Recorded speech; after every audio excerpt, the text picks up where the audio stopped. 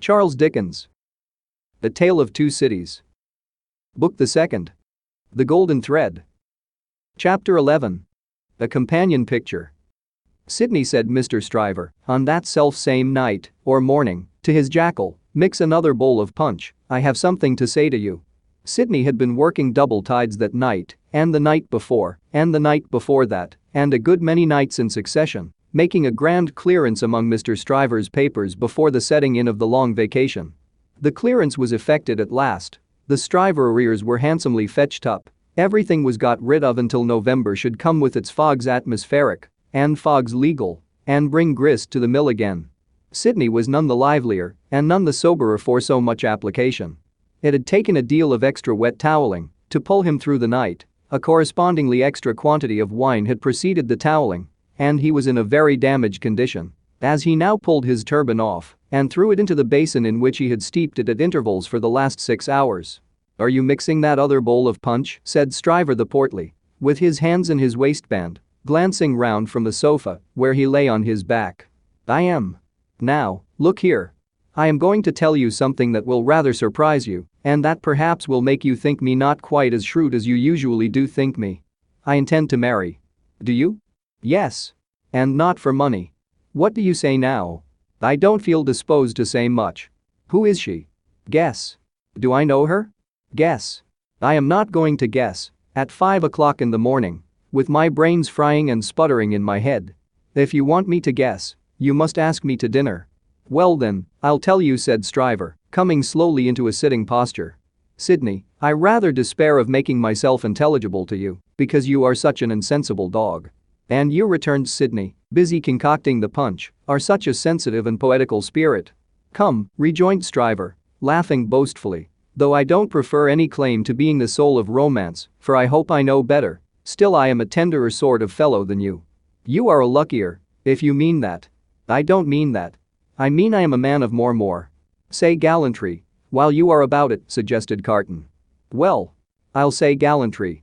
My meaning is that I am a man, said Stryver, inflating himself at his friend as he made the punch, who cares more to be agreeable, who takes more pains to be agreeable, who knows better how to be agreeable, in a woman's society, than you do.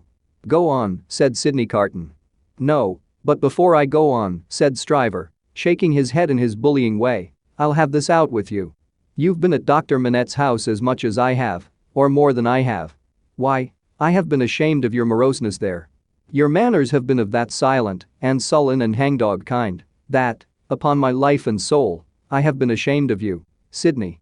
It should be very beneficial to a man in your practice at the bar to be ashamed of anything, returned Sidney. You ought to be much obliged to me. You shall not get off in that way, rejoined Stryver, shouldering the rejoinder at him. No, Sidney, it's my duty to tell you, and I tell you to your face to do you good, that you are a devilish ill-conditioned fellow in that sort of society. You are a disagreeable fellow. Sidney drank a bumper of the punch he had made and laughed. Look at me, said Stryver, squaring himself. I have less need to make myself agreeable than you have, being more independent in circumstances.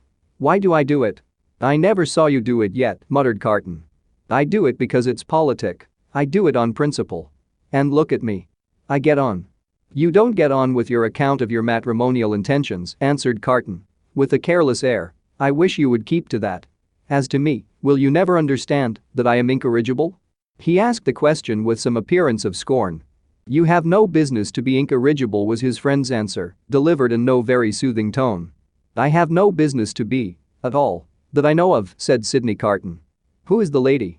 Now, don't let my announcement of the name make you uncomfortable, Sidney, said Mr. Stryver, preparing him with ostentatious friendliness for the disclosure he was about to make, because I know you don't mean half you say, and if you meant it all, it would be of no importance. I make this little preface because you once mentioned the young lady to me in slighting terms. I did? Certainly, and in these chambers. Sidney Carton looked at his punch and looked at his complacent friend, drank his punch and looked at his complacent friend. You made mention of the young lady as a golden-haired doll. The young lady is Miss Manette. If you had been a fellow of any sensitiveness or delicacy of feeling in that kind of way, Sidney, I might have been a little resentful of your employing such a designation, but you are not. You want that sense altogether, therefore I am no more annoyed when I think of the expression then I should be annoyed by a man's opinion of a picture of mine, who had no eye for pictures, or of a piece of music of mine, who had no ear for music. Sidney Carton drank the punch at a great rate, drank it by bumpers, looking at his friend.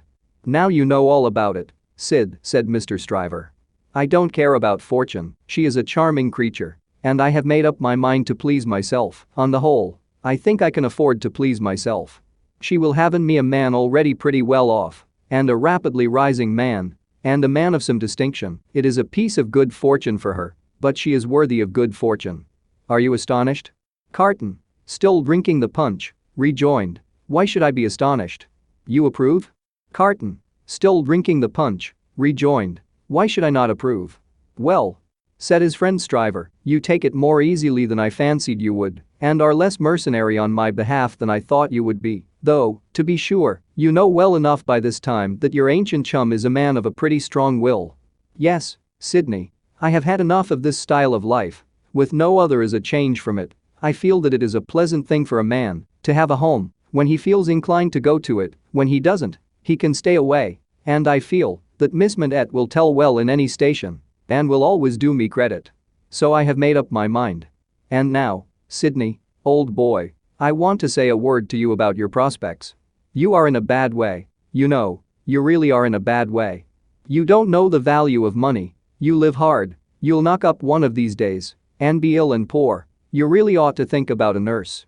The prosperous patronage with which he said it made him look twice as big as he was and 4 times as offensive. "Now, let me recommend you," pursued Stryver, "to look it in the face. I have looked it in the face, in my different way. Look it in the face, you, in your different way. Marry. Provide somebody to take care of you. Never mind your having no enjoyment of women's society, nor understanding of it, nor tact for it. Find out somebody.